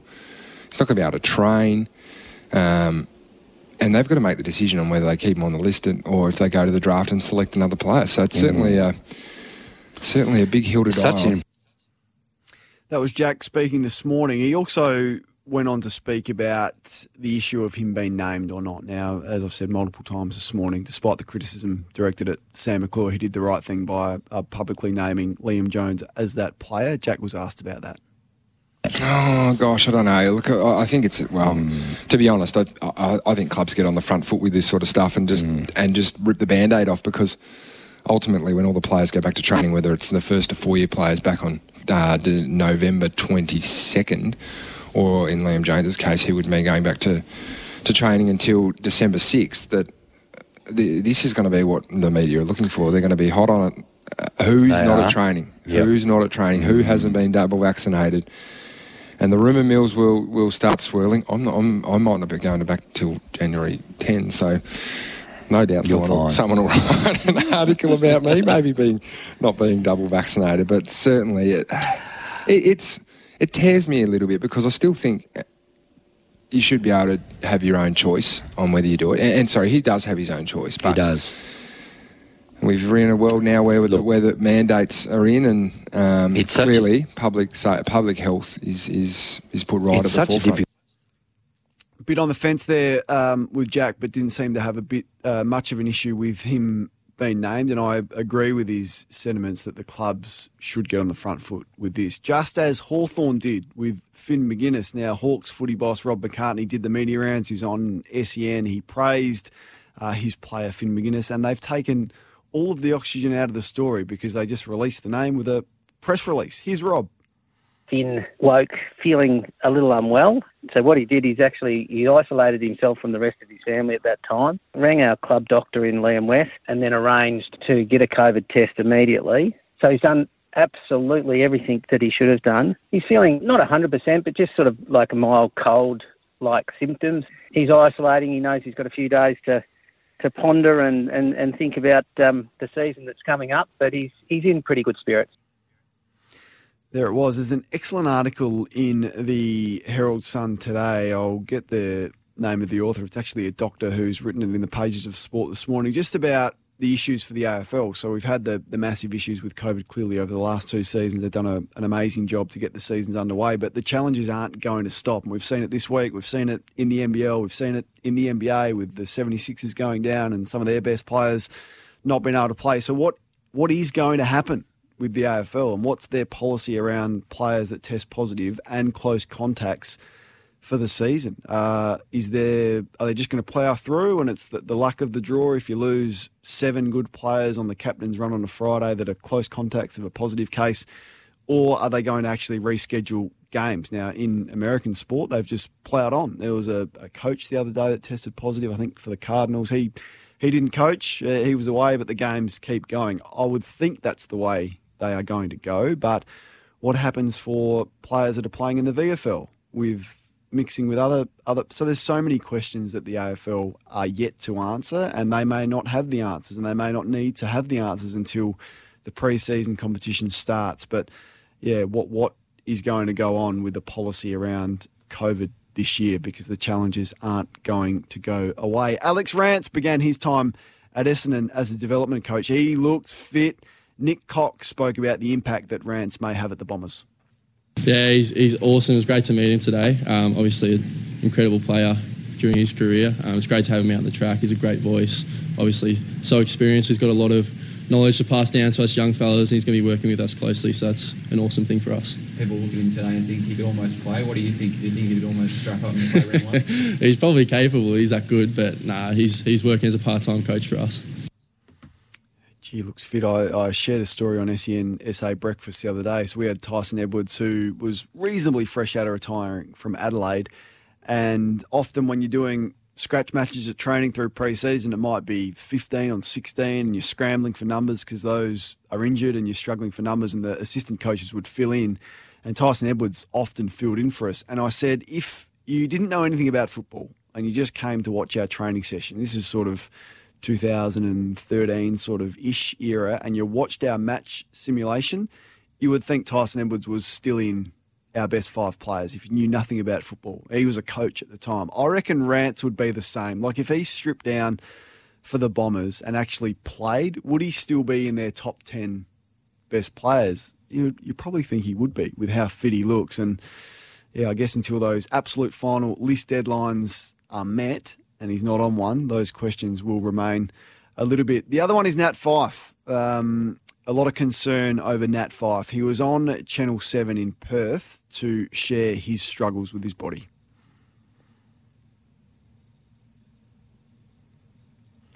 Might hear from Nat Fyfe. Yeah, we went and got it scanned and it had just blown to pieces. And it revealed that the surgery had failed. The bone block had come off through the Latarjet procedure and was floating around in my shoulder, so I had to go back and have another operation. We took a bone graft off my hip and put onto the shoulder, so now I've had a hip graft as well that's healing. They found after 5 or 6 days a small sign of an infection, so precautiously we've put PICC-line antibiotics in for a couple of weeks, and I'll stay on antibiotics for a few months just to try and make sure that there's no infection. I can't sweat, I can't train, I've got my other shoulder recovering as well, so I'm a little bit stuck at the moment. It's pretty grim. I haven't run for 4 months, so I've got a fair bit of work to do to make sure I'm ready to go for next year. I haven't heard a player speak about as honestly as what Nat Fyfe did through his struggles. Usually they put a positive spin and talk it up.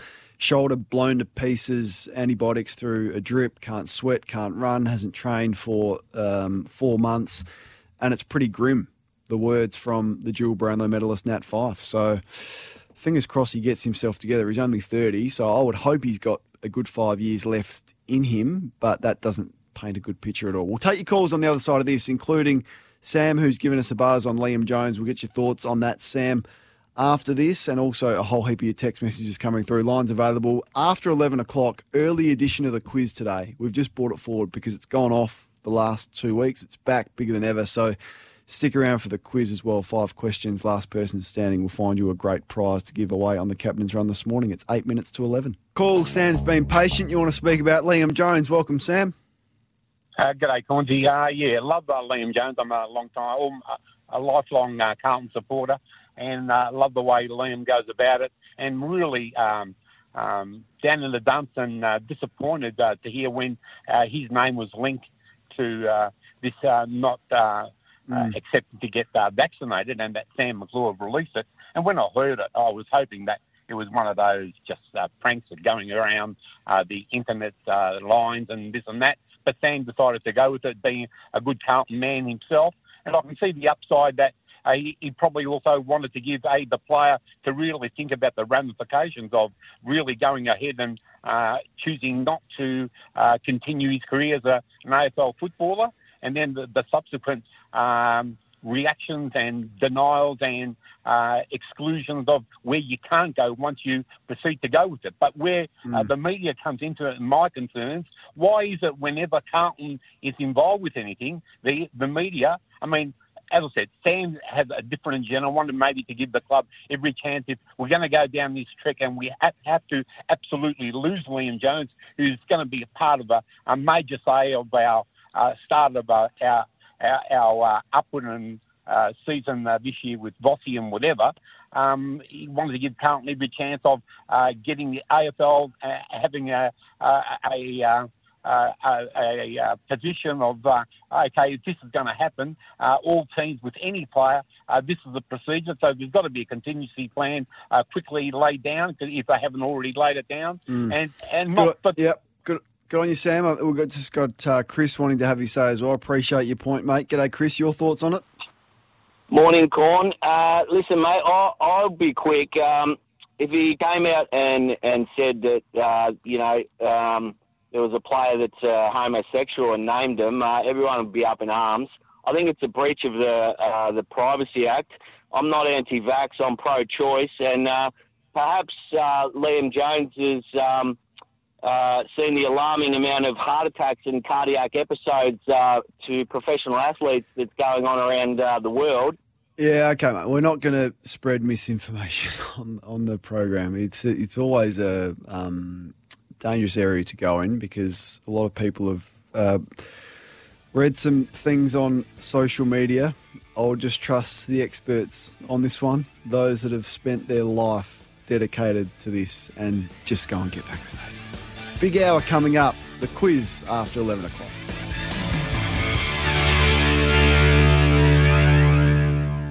Yeah, I just, as a slower ball, I just kind of got a bit toey and turned it, and I thought I was going to gap it, but the fielder got there early and kind of just went straight through his hands. So I feel a little bit sorry for him a little bit. I think, gets focused, and I'm just impressed then, and I reckon I got asked 15 times about it as well. So it's going to be the focus point for them. But I think at that stage we only needed maybe 14 off 8 or 9 balls. So I think by that stage we swung the momentum back a little bit, and that's the conversations that I was having with Marcus Stoinis. That I'm just going to go every ball here. You've got Paddy Cummins coming next, and if you're here in the last over, then we'll win the game. So I feel like the momentum had turned by that stage. Luckily, I can't really remember them. I know it sounds silly. I think I lapped. And then I hit one over mid-wicket, and then I lapped again. But I didn't know they were in a row. Like, I came off the ground, and it's kind of, it hasn't sunk in yet. We're still at the ground now. I'll go back to the hotel, and by tomorrow morning it might sink in a little bit. But, yeah, it happened very quickly, that's for sure. I think I was 10 off 10, and then, it's go time now, or we're not going to win this game. And I managed to get a couple late in the over before, and then, managed to follow it up. So... yeah, as I said, a lot of credit has to go to Storney as well to get us to that stage. And, I came out there and we were 5 for 90 and he hit the next ball for 6 after we just lost the wicket. So off the spinner, it takes some bravery to do things like that. Oh, yeah, a little bit, I think. I think about around that stage, 62 or 30 is when Marcus Stoinis said to me that, he will get these. And I was thinking, well, maybe you're going to have to get a lot of them yourself because I'm not sure we can here. But so like stages, when it gets to 2 a ball, you start to think now it's time to go. We've got to go now, or it's gonna slip away here. But as you said, T20 games at the moment just turn on their head so quickly. It goes from that to winning with an over to spare. So lucky I get to share the crease with Stoyne. He's a big boy, and he took a lot of pressure off me through that middle. The last 4 or 5 overs, his innings was terrific. Just lost it again. That was Matthew Wade speaking there. Sorry for the technical issues we had just moments ago. It happens from time to time. 1300 736 736 if you want to play the quiz. We'll do that right now. The theme of the quiz this morning. What is the theme of the quiz? I should have checked this out. The AFL draft theme for the quiz this morning. 5 questions, last person standing. What's our prize? Double pass to the Australian Superbike Championships at the Ben Motorsport Park from the 3rd to the 5th of December. 1300 736 736. Reasonably solid quiz this morning. It's gone off of recent times in the last couple of weeks. So looking forward to welcoming a little bit earlier in the show. It's been bumped up. Michael is going to get us underway for the AFL draft theme of the quiz, but get involved because I'm not confident Michael's going to go all the way through, but let's see if he can prove me wrong. Michael, thanks for your time. Is that me, Kane? That is you, Michael. I hope your name's Michael. Yes, it is. I only got through about 5 seconds ago. Yeah, so straight through for you, my man. Question number 1. 4 number 1 draft picks have won premierships. Name 2 of them. So players. I'm just trying to think if Judd was a number 1 draft pick or not. Is that your answer, Michael? Come on. Yes, I'll go with Judd as one of them. Not Chris Judd, but thank you for getting us underway with Chad's Brothers quiz this morning. Ryan is on the road. G'day, Ryan. G'day, mate. How are you? 4 number 1 draft picks have won premierships. You just got to name 2 of them. 2 of them. 1, Luke Hodge. Yep. The other, not sure about, mate. You've got me on that one. I've got you on that one. Well, you're so confident with Luke Hodge. So there's one. Let's head to Matty in Mornington. G'day, Matty. Hey, Kano. How are you? So 4 number 1 draft picks have won premierships. One of them is Luke Hodge. Just need one more. Let's go with... I don't know. You got me. Oh, gee whiz. Have a think about it. When you see the answers, like, that's not difficult. But when you're actually put in the moment, I can understand this is a difficult question. Anthony, I think we've got there. G'day, Anthony. G'day, Corn. 4 number 1 draft picks have won premierships. Name one other than Luke Hodge. I don't know why, but for some reason, Des Headland comes in my head. Yes, that's excellent. That would have been. I would have accepted Drew Banfield and Tom Boyd, of course. Who could forget Tom Boyd's heroics in 2016? We are up and running. Essendon was banned from the first round of the draft in 2013, which meant their first selection was pick 26. It turned out to be a very, very good selection. Who did they take? What draft? Sorry, I missed the year. 2013. Was it? Yep.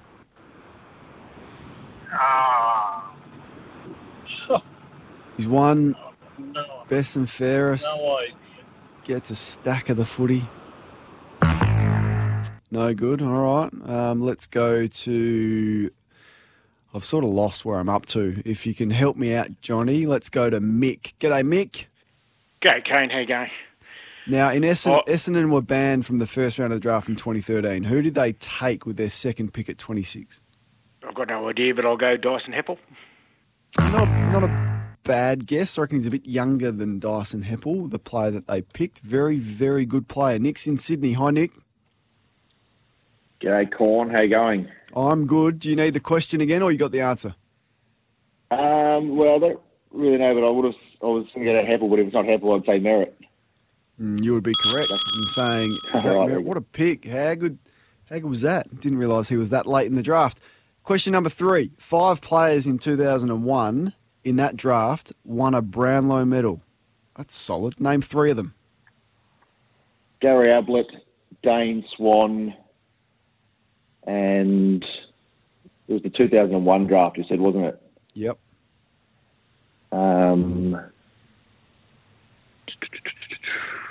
3, 2.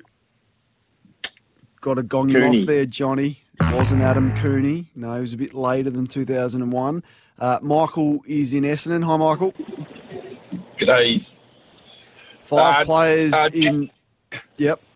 Yep. I was just going to say Jimmy Bartell would be a third one.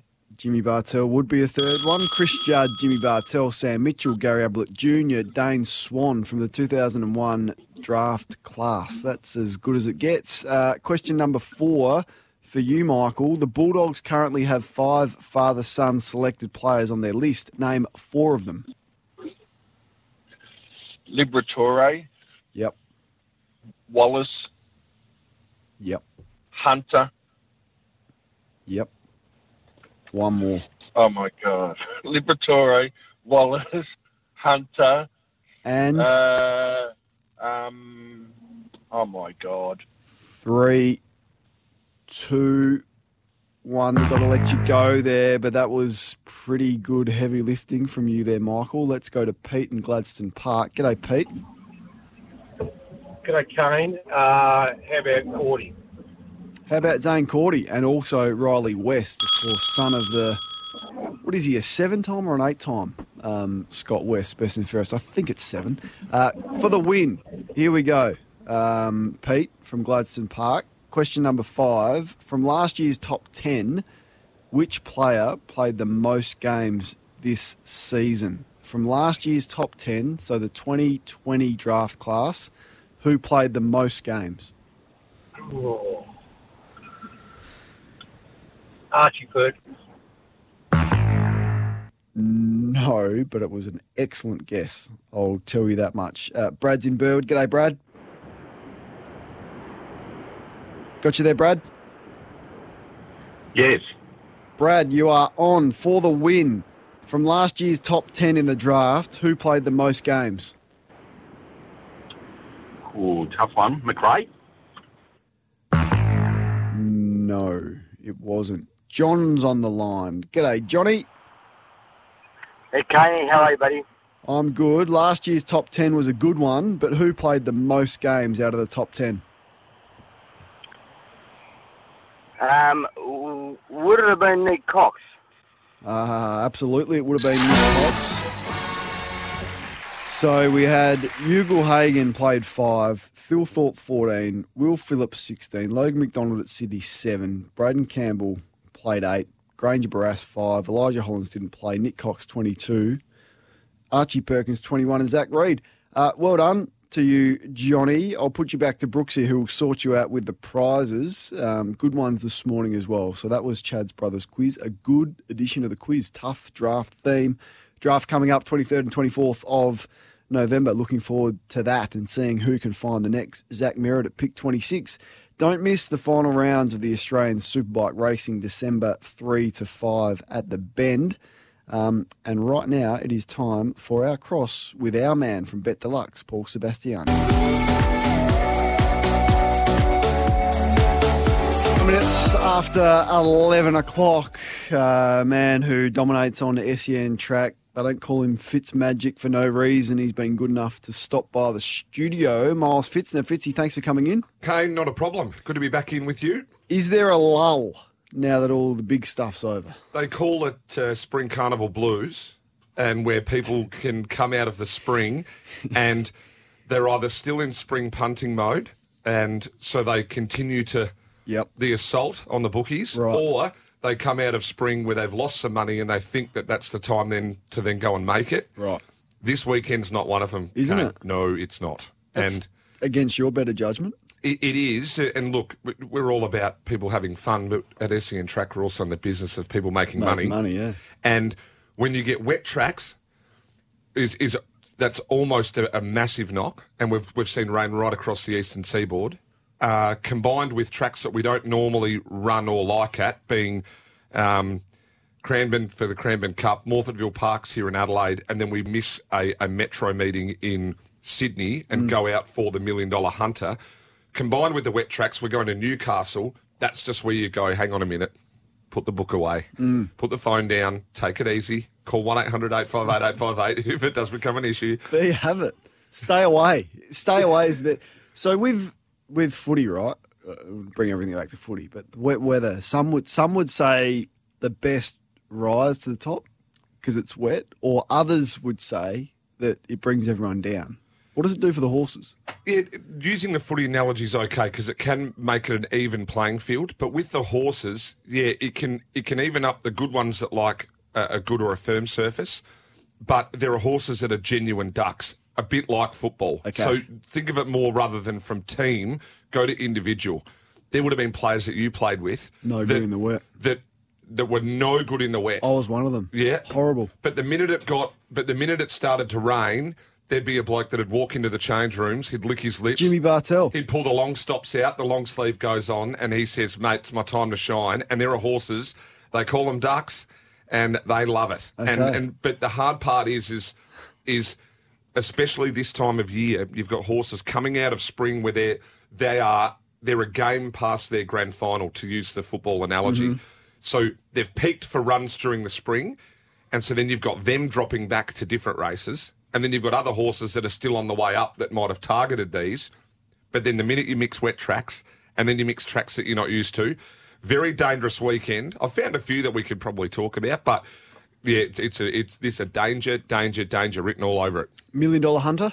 $1 Million Hunter, good race. We got a Newcastle, another invitation race of Peter V'landys, another one of those over the top prize money races in the north. Lost and Running, we saw run in the Everest and a few of those other races. $3 favourite currently. There's two horses in here, though, that I'm going to be backing. One of them's top-ranked, Annabelle Neesham, James McDonald. We've seen that. Good combo. Good combo, partnership line-up. It'll be first up here, and it's an import. There's a bit of spruik around this top rank, so I'd be on it, and I'd get on now pretty heavily each way. And another horse down the bottom called What's Prime. it paying now? About $5. Oh, good. At the moment. And then another one down the bottom called Prime Candidate of Bjorn Bakers. Now, this is where you look at horses that love certain scenarios, can settle on speed and lead. It likes the sting out of the ground completely, and its form lines are all behind nice horses. That's around $14 and $4.20. So I'm going to have a little play there in the Hunter, little tiny one. If you go to Cranbourne, the Cranbourne Cup is a big race. But this is as tough as old boots. This is a stay away. There's a genuine stay away. I'm field in my quaddie league. No, I cannot split them. and it's important to know when they are like that. You've just got to, if you want to make money punting, you stay away. That's good. You've shocked me coming in this. Well, I thought you were going to come in all guns blazing, but No. I like the responsibility you've shown and the restraint that you've shown this morning. Well, you know me personally, so you're probably not used to seeing much No, responsibility or exactly restraint. right. The Zipping Classic. Yeah, that's been moved. Normally Okay. this weekend, I'm pretty sure it was this weekend, the Dunkeld Cup weekend. They've shifted it later to extend the spring for Melbourne and keep it sort of an interest a little bit longer. It now goes to Caulfield, used to be at Sandown. It's called the Zipping Classic because Zipping won it 3 times, which was a Lloyd Williams horse. So that's probably the last of the big days still to come. And that's where we've got other group racing around it, but that'll be pretty well the culmination of the Spring Carnival there, the Zipping Classic. Tags' birthday the other day. You went and did a nice tribute to him on social media. Give us your favourite Tag story. I don't want to put you on notice and a question without notice, but is there a moment? Is there an on-air moment, an off-air moment that is one of your favourites? I'm sure you got plenty. Well, when I started, I was sitting in this seat I'm in now, and Tags was on the camera down the line, and he was very sceptical. You said he wasn't a fan. Oh, no. And I think he sort of went, well, I've got a young bloke sitting here, and it was even off-air and on-air, it was cold. Yeah. And I had to prove myself that you were in and amongst it. But my favourite Tag story would be, I flew myself to Melbourne, and we were going to have a beer. I only told this on air, and we went to have a beer at the Osborne in Melbourne, and it was closed. We couldn't get in. And it was only 6:30 after work, and we thought, we'll go to the College Lawn, Liam Pickering's. Yes, favourite. And I went, geez, what if that's closed and we can't get in? Tags goes, don't worry, I'll ring Pickers. So he rings Pickers, and Pickers is had a couple somewhere out at stall or somewhere where he was. He said, Tags, what do you do? Tags goes, I want to get in. Do I drop your name or what? Hey, how do I get in? Pickers goes, I don't know what you're thinking, he Tags. Go to the lawn and just walk in. There won't be a line. Tags like, you got to get us on the door, Pickers. You got to get us on the door. So they borderline have an argument. We roll up to the college lawn. There's no line. We just walk straight in, just sit right at a table. But he'll look after you on and off air, David Taggart. He's an absolute ripper. Very good. All right, anything else we need to watch out for on the weekend before we let you go? Yeah, a couple of quick ones. At Cranny, if you do want to have a bet, race 5, number 6, April Rain looks a good one, and race 6, number 2, Dexalation. And here at Morfettville, an early little double, and a couple of bets there for the listeners. Race 1, number 1, No Name Lane. And race 2, number 11, Totally Discreet. You can also multi those two up for $4.30, but they're my 2 best at Morfettville and at Cranny. Beautiful. When do we hear you back on the air? Today or? Betfair shows all day today. You can catch them on the SEN app, go through the full cards, and then I'll be back on for Sundays with Tags for trackside. Beautiful. Thanks, Fitzy. Look forward to that and appreciate you stopping by. He's just saying, just bet with a bit of restraint if you're going to bet at all this weekend. Don't get sucked in with the conditions and the state of play. Miles Fitzner live in the studio, 1300 736 736. We're going right through until 12 o'clock today. You can have your say on any sporting topic. I just thinking about those horses that love the wet, and I'm reluctant to bring it back to the footy stuff, but I hated the wet. Like I would never have admitted this when I was playing, but used to check the weather forecast. If it was raining, there was a bit of a sense of dread that came over me, maybe because I was that outside receiver who liked to get a few handball receives, not known for my work at the coalface in the clinches, but those players that loved it. Bartel's the best I've ever seen. Like, you just, down in Geelong, pull out the long sleeve, pull out the long stops, and just unstoppable. James Hird was an exceptional wet weather footballer, but who of the current day players, a lot of those Richmond players, very good in the wet. Shane Edwards is a good wet weather player, and a lot of those Richmond performances in wet conditions, they were exceptional. 0433 98 11 16. Those players that wake up, it's raining, it's cold, it's wet, middle of winter, and they just love it. Past or present. Temper text is 0433 98 11 16. Temper, a mattress like no other. We will take your calls on the other side of this. There's an opportunity to do that. Next line's available right now. If you call, you'll get through right now. 1300 736 736. Let's catch the news with Adam Pont. Sam Edmund up after 12 o'clock, taking you right throughout the day on your home of sport. Been a big show. Spoke to Bryce McGain. Miles Fitzner's just left the studio with his best for the weekend. Spoke about all the big footy stories. There seems to be a lot of those this week, and got your thoughts on that. We had the quiz as well. If you've missed any of it, you can catch up wherever you get your podcast. Just look up SEN Captain's Run. Taking your calls right now. Let's go to Geelong and speak to Dennis. We're speaking about those wet weather gurus. Dennis, have you got one for us? Well, Kane, he could play in any conditions, as you know. But Gary Ablett Senior, I was there at the MCG, and it was an absolute. In those days, back then, it was an absolute mud heap. Yep. I'll never forget when Sandy Roberts, when he burst through the packs and got to the half-forward line and kicked a goal, Sandy Roberts said, "What more can you say?" And I must admit, he was a champion in wet, dry, the mud, you name it. Best you've seen, Dennis? Best I've seen ever, yep. Fair raps there from Dennis down in Geelong. A lot of love for Peter Dacos, a lot of love for Wayne Carey. Yeah, there is the view that wet weather brings it down a level. I'm not sure that's correct. It probably raises the skill of the player, doesn't it? And that's coming through with your text. I mean, some of these great star players like Gary Ablett Senior rose to the occasion in the conditions. Stefan is on the line. You want to speak about some current day players that are good in the wet, Stefan? Yeah, g'day, Kane. Thanks for having me on the show. Pleasure.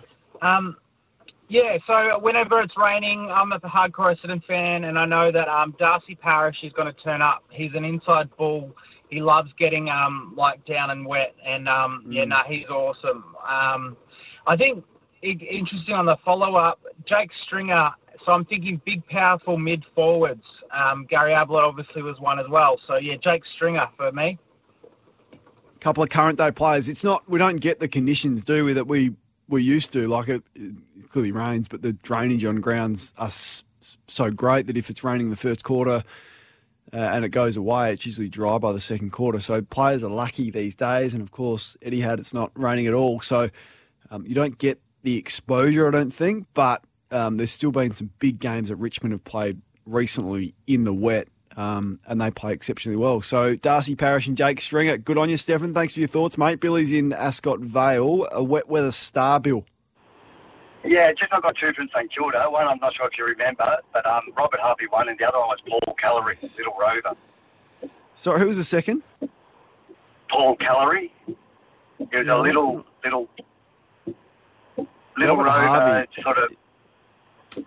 I'll look him up and look up his numbers for you in a second, but Robert Harvey, exceptional in the wet. Yeah, get your sort of three-quarter long sleeve out and off he goes and just grind his opponent, whatever the conditions. What a player there. Paul Callery played just the 76 games for Melbourne and 105 for the Saints. Matty Wade was the hero in the 5-wicket win for the Aussies against Pakistan overnight. He joined Gary and Tim earlier this morning, fresh after that epic performance. If you did the hard yards last night and stayed up and watched one of the more incredible T20 games of all time, then you would be over the moon with the news that Australia have advanced through to the final. And the hero, amongst many, of 11 heroes to be perfectly honest, the Aussies were unbelievable against Pakistan, but the man who stood up was Matthew Wade, 41 off 17, 2 fours, 4 sixes, 3 sixes in a row. And he's been good enough to join us this morning. Matty, well done. Unbelievable performance. Thanks very much, mate. I appreciate it. These T20 games are just incredible. We learn more and more as every game goes through, but there were stages throughout this match. 5 for 90 sticks, 62 off 30 balls, then 20 off 10. Did you ever start to doubt? Oh, yeah, a little bit, I think. I think about around that stage, 62 off 30, is when Marcus Stoinis said to me that, he will get these. And I was thinking, well, maybe you're going to have to get a lot of them yourself because I'm not sure we can here. But so like stages, when it gets to a ball, you start to think now it's time to go. We've got to go now, or it's going to slip away here. But as you said, T20 games at the moment just turn on their head so quickly. It goes from that to winning with an over to spare. So. Lucky I get to, share the crease with Stoinis. He's a big boy, and he took a lot of pressure off me through that middle, the last 4 or 5 overs. His innings was terrific. A lot of our audience would have been in bed while this was unfolding, so they're getting the first-hand experience through you, which is just sensational. 20 off 10, you got dropped prior to you going on this 3-6 rampage. Can you talk us through that?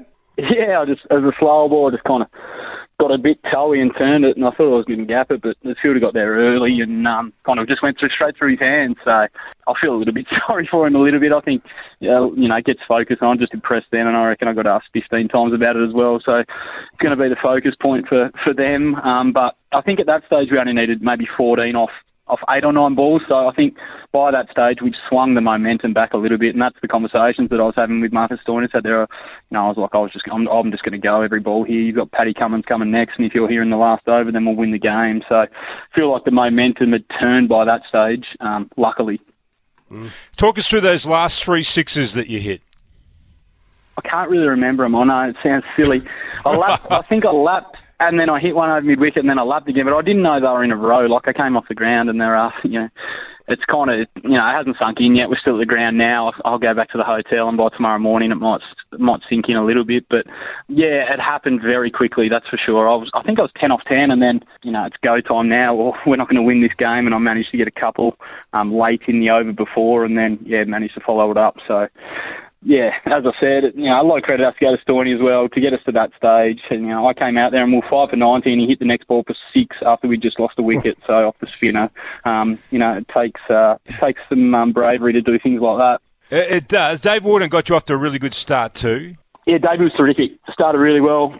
He's built slowly throughout this tournament. I know there was a few coming for him early, but his last 2 innings have been terrific. Not too many people have seen the game, but he actually walked off the ground after not nicking one caught behind off the spinner, didn't refer it, and walked off. So that was a bit of a moment in the game. Thankfully, we managed to win, but he was 49 off not many balls at that stage as well. So I'm not sure what happened there. I think he said the handle clicked in his bat a little bit, and then Maxie didn't give him much more from the other end. He thought he hit it as well, and he walked off the ground. It's incredible moments everywhere. And again, we won the toss. We opted to bowl first. 4 for 176 Pakistan. Was that a little more than you would have liked to have seen? Yeah, it was. In the last few overs, they got going. They got stucky for a few sixes in the end there, which doesn't happen very often. So we were probably thinking of more, mid-150s, with 3 overs to go. But they got away at the end. So a little bit of dew came in, which was nice. But, it was a strange atmosphere tonight, to be honest. There was a lot of people here and a lot of Pakistan fans. And I think they were going at nearly 8 and over, which isn't high run rate for T20, but it felt like they were going at 15, 16 and over, and the game was getting away from us, and stuff was happening everywhere. There was cheers for singles, so it was a really different atmosphere for us tonight. We had to try and silence the crowd, and for 99% of that game, Pakistan crowd were up and about. So yeah, it was an interesting atmosphere. And now New Zealand, who have been in ripping form and are taking all before them. They're the Test champions. They could have very well been the one-day champions as well, and now they're in a T20 World Cup. So it's going to be a cracking final. Yeah, it is. They're a terrific cricket team. They're so underrated. I think they don't get the credit that they probably deserve. They drew the 50-over World Cup, I think, in the end, and then they won the Test championship, and they're in a final as well against us. So, they're going to be hard work. We know that they don't go away at all. So they got some stars all with the batting and with the ball. So we'll have to be at our best, but. At the moment, at our best, I think we've probably gone under the radar a little bit in this tournament as well. We didn't have our main team together for a long period of time, and I think people probably wrote us off a little bit. But, we're as confident as any team, to be honest. We have been since the start of this tournament, and just happy that we've got to a position where we felt that we could have got to. How long will it take you to come down off this high?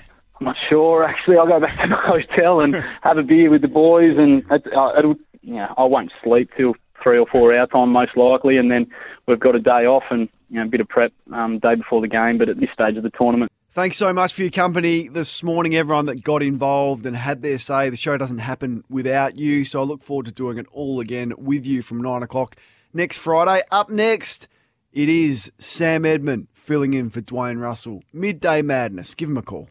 Want to witness the world's biggest football game? Head to iCanWin.com.au, predict Australia's score with a crystal ball, and it could be you and a friend at the FIFA World Cup Qatar 2022 semi-finals, all thanks to McDonald's. Maccas, together and loving it. TNCs apply.